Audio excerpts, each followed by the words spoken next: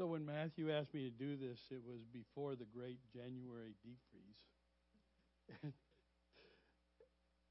during which I obtained my annual sinus infection. So I don't know.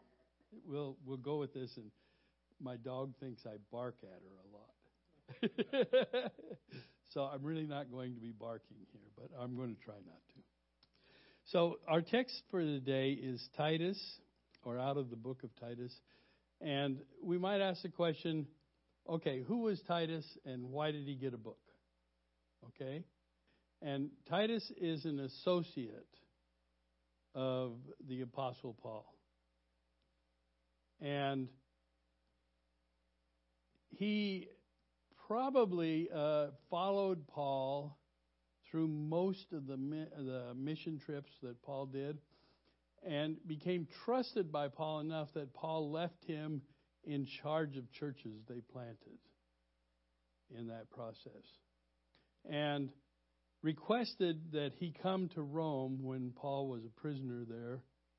And the last thing we know about Titus is that he was heading to present-day Serbia to church plant.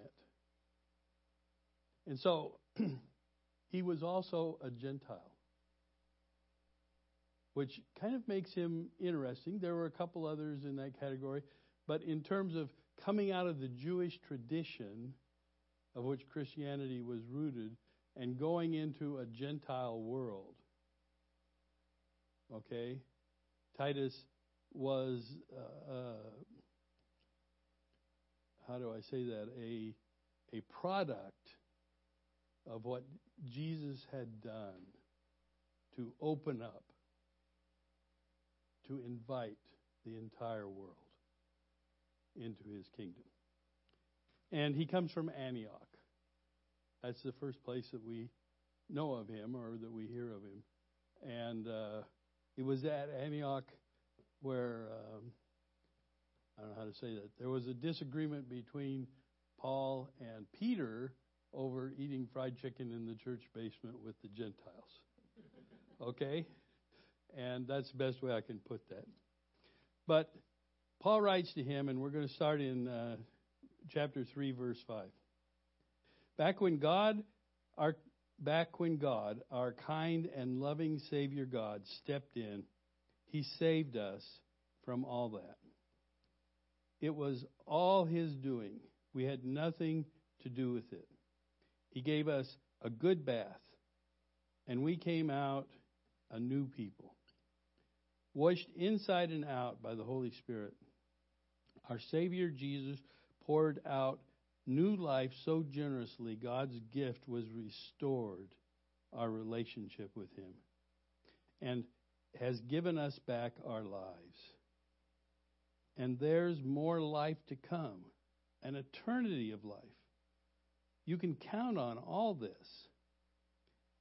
I want you to put your foot down and take a firm stand on these matters so that those who have put their trust in God will concentrate on the essentials that are good for everyone.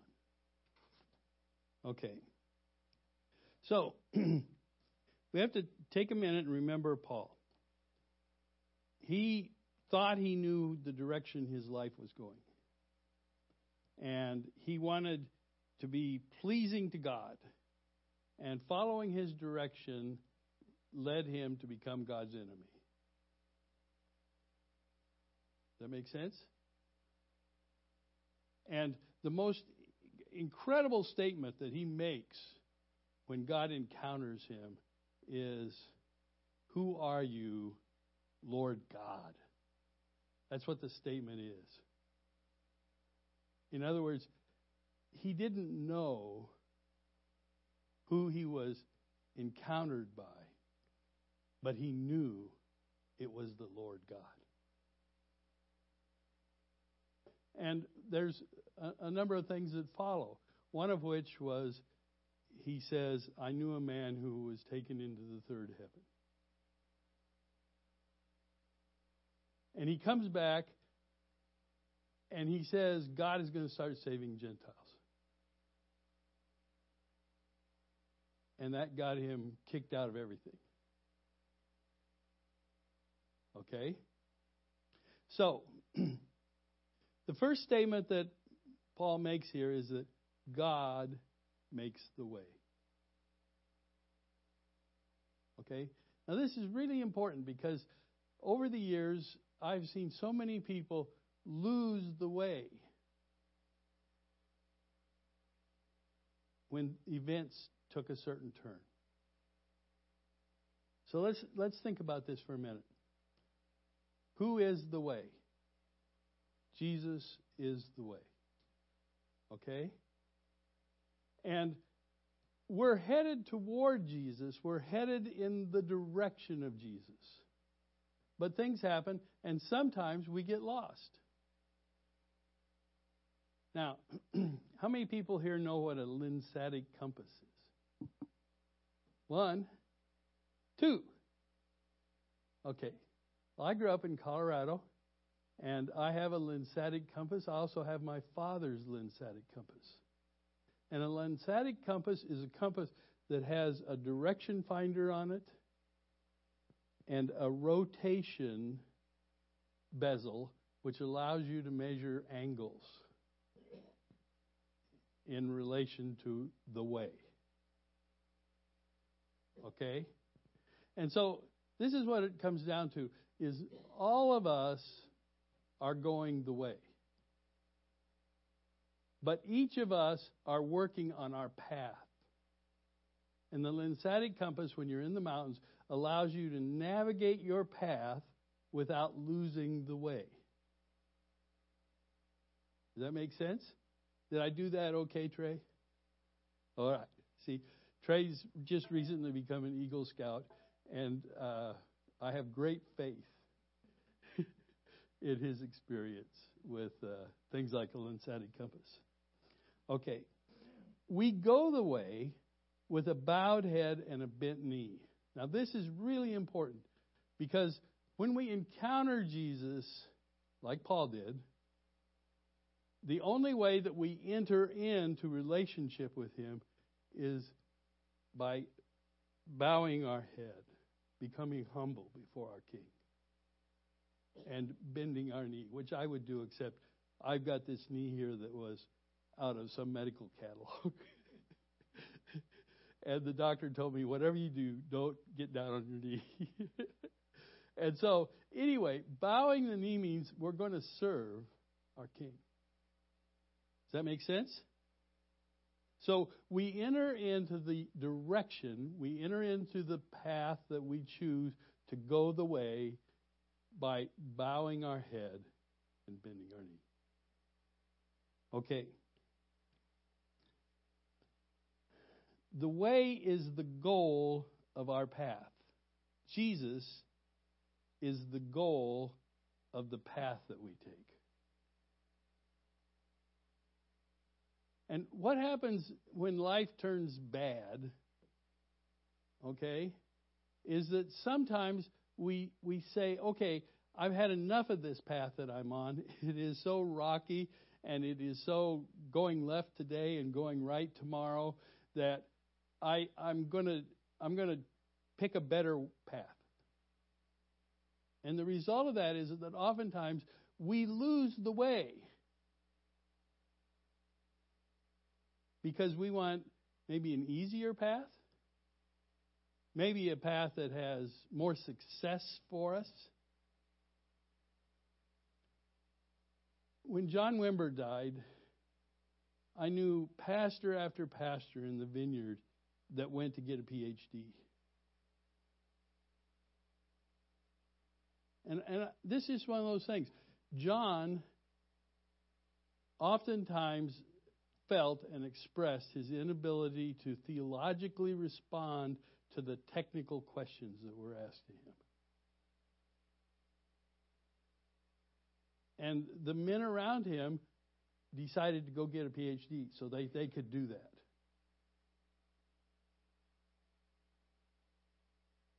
Does that make sense? John had to rely upon God. He had to rely upon his relationship with Jesus. And sometimes that is just so hard, we think we'll find a different path. Does that make sense? And I don't know, sometimes a degree makes it easier to say things people aren't going to find fault with. I really don't think it will. Okay? But, so, life is restored relationship by the Holy Spirit. Paul says that. Life is restored relationship by the Holy Spirit. Because of what God has done in my life, I have peace with God. I'm no longer His enemy.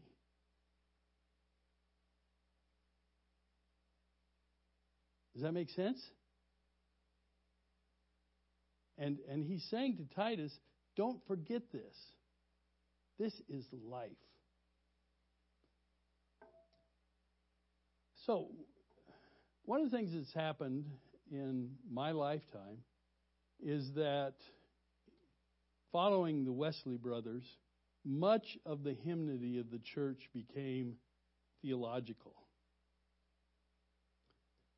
Okay?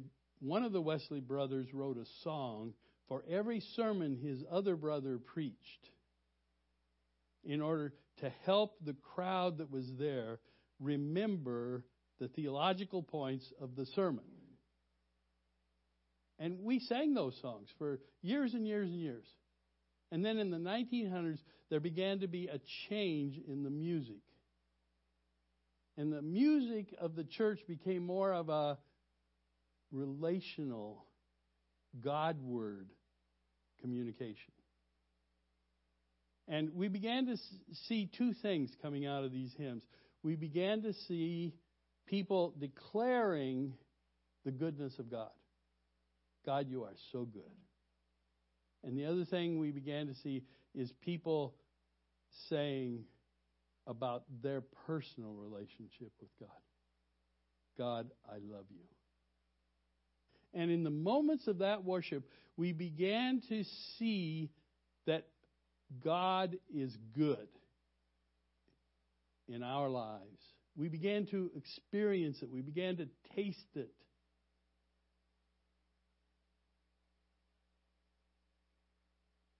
Got it?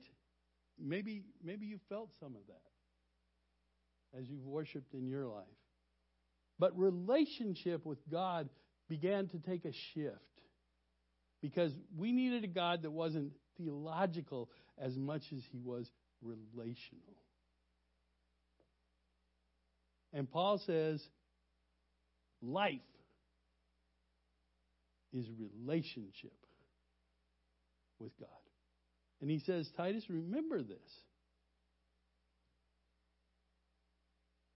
Okay. And he says, life is good. Now just dwell on that for a minute. Is it good to be in good relationship with God?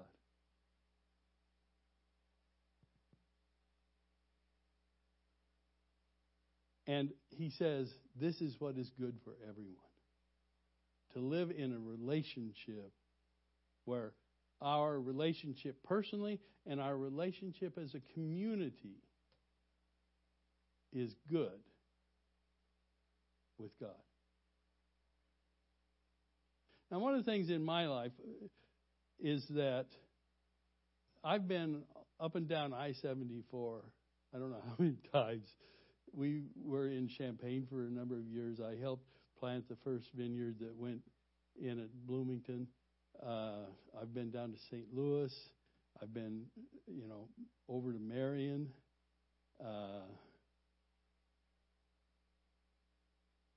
And it is good that community is bigger than just the folks gathered in the four walls here. Okay? Or even those on the internet watching. The community is God's people. And it is good to have good relationship with God, with His people. Okay. And then the point is, this series is about worship. And worship is worthship. Okay? What is the worth of that relationship with God? If I had a gold Cougaran, we would all recognize the color and the weight of the metal to be of value. Does that make sense? What is the worth of this relationship with God that has cleaned us inside and out, that has changed our lives, that has brought us from being God's enemy to God's friend? And so I have a list of things here which I'm going to call practices. One is worshiping or loving God. And when we begin to worship God, something transforms our lives when we begin to say yes to who God is and to what He's doing in our life. Oh, God. I say to people sometimes, worship is what happens between the cracks. And so the song is going, God, you're so good. God, you're so good. God, you're so good. And then there's a moment between the next line of the song where we go, inside of ourselves, God, you are so good. And we're just like for a moment someplace else. Surrounded or bathed in the goodness of God. And that changes everything. Saying yes to that goodness, the goodness of God, brings a flood into us. And that flood in us changes our hearts. It made a tremendous difference in my life. Okay? Worshiping, living our yes to God. So we're not just singing and saying yes. We're not just experiencing a yes. We're living our yes. Okay? And so, what does it mean to live our yes? It means to listen to the Holy Spirit. To listen to what God may say to us. I was really angry one time. This best friend of mine did me bad. And I was ready to pray the David prayer. I just want you to know that there are prayers in the Bible that they should be in a box that says open only in case of emergency. And many of those prayers are David prayers. And I was ready to say, God, would you judge between him and me? You never want that to happen, folks. Never. Because what happens is both of you get sifted. Okay? And I felt the Lord speak to me and say, you're going to have to forgive him sooner or later. And the truth of that statement rocked me. And I grew up in kind of a practical place where we tried to raise crops and do dairy. And I thought, well, if it's sooner or later, maybe I should start working on sooner. Although everything in me wanted to put it off as long as I could.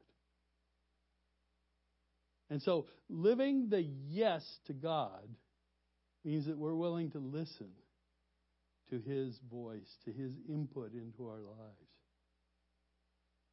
Okay? It means looking, seeing what God is doing. Now, I find this incredibly helpful sometimes because as I prayed for people, and that's been one of my major focuses in ministry for years now, is as I prayed to people and they walk toward me to get prayer, all of a sudden, sometimes I see what God has done in their life or is doing in their life. And that helps me have insight. The first time I landed in the city of London, I saw London not as a city of another country, but I saw London as a place where God had been at work for hundreds of years. And it gave me such courage because we were going there to see God work. And if it was God's heart to do something in the city of London, I was in the right place. And so this farm boy from central Illinois, 1,000 miles from the nearest vineyard, I just had a wonderful time in London. Because I knew that God was working in the lives of every person there.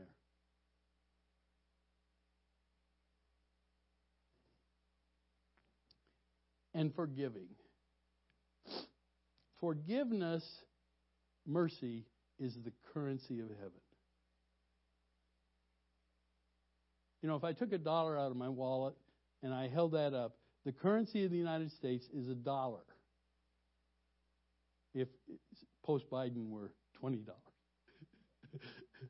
But anyway, I went a little too far there. What I'm trying to say is that we have a way that we spend, a way that we value. And we came into the way because we were forgiven. Does that make sense? And we value forgiveness by forgiving.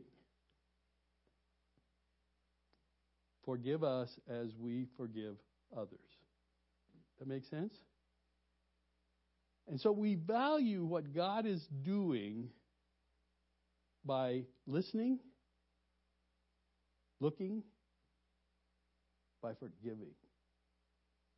What God has done in my life is of value that I spread around.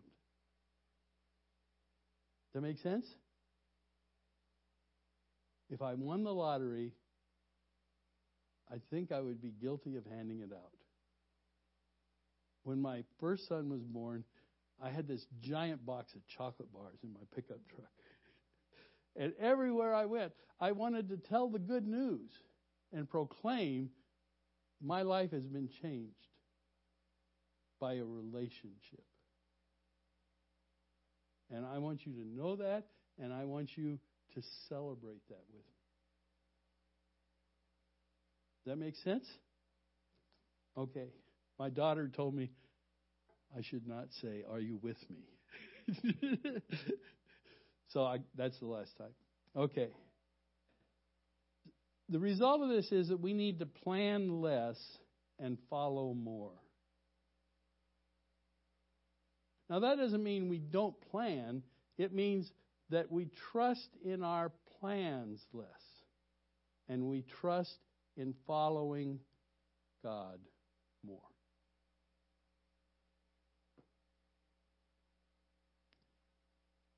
Doing God's will is going His way. I'm back to the compass.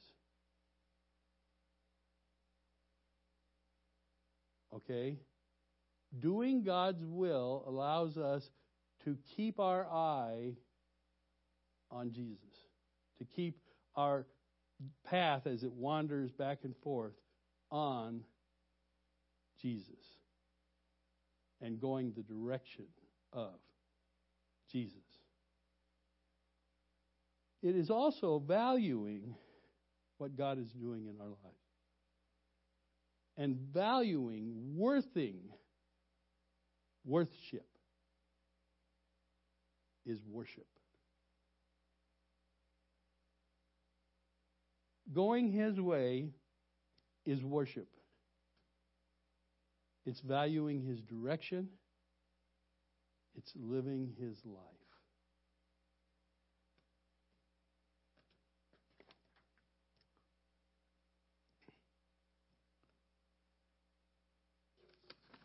So this is from Luke.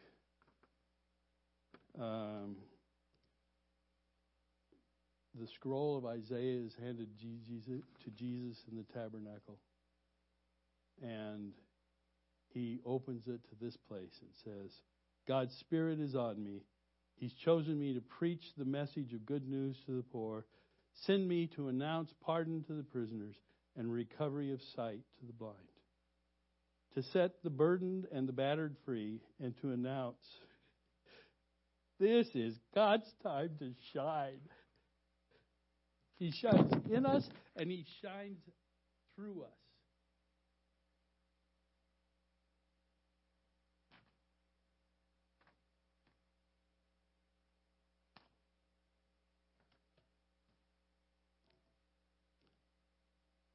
Let's pray. God, first off, I ask that you would have mercy on us. That you would have mercy on us and renew us. That the power of the forgiveness of Jesus Christ that brought us into the way would live in us every day. And that power would be real and changing, that it would continue to change, that it would continue to allow us to adjust the path that we walk every day. And the power of that change, the power of that mercy, would prepare us for what you're doing tomorrow. And celebrate what you're doing today.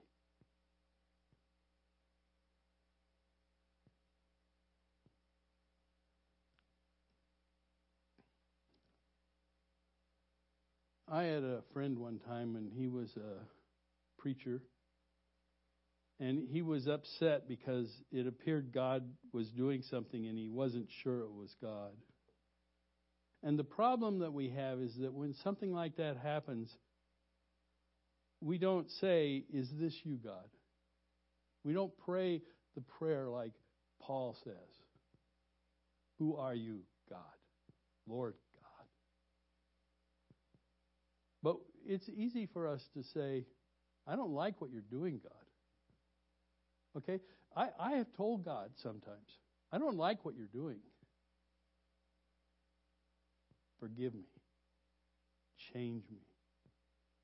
Help me to like the things that you like.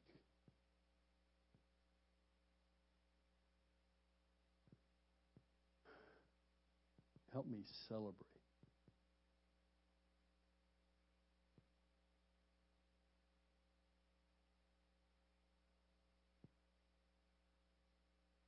Oh Lord, renew us day after day after day. Fill us with hope and bring us home.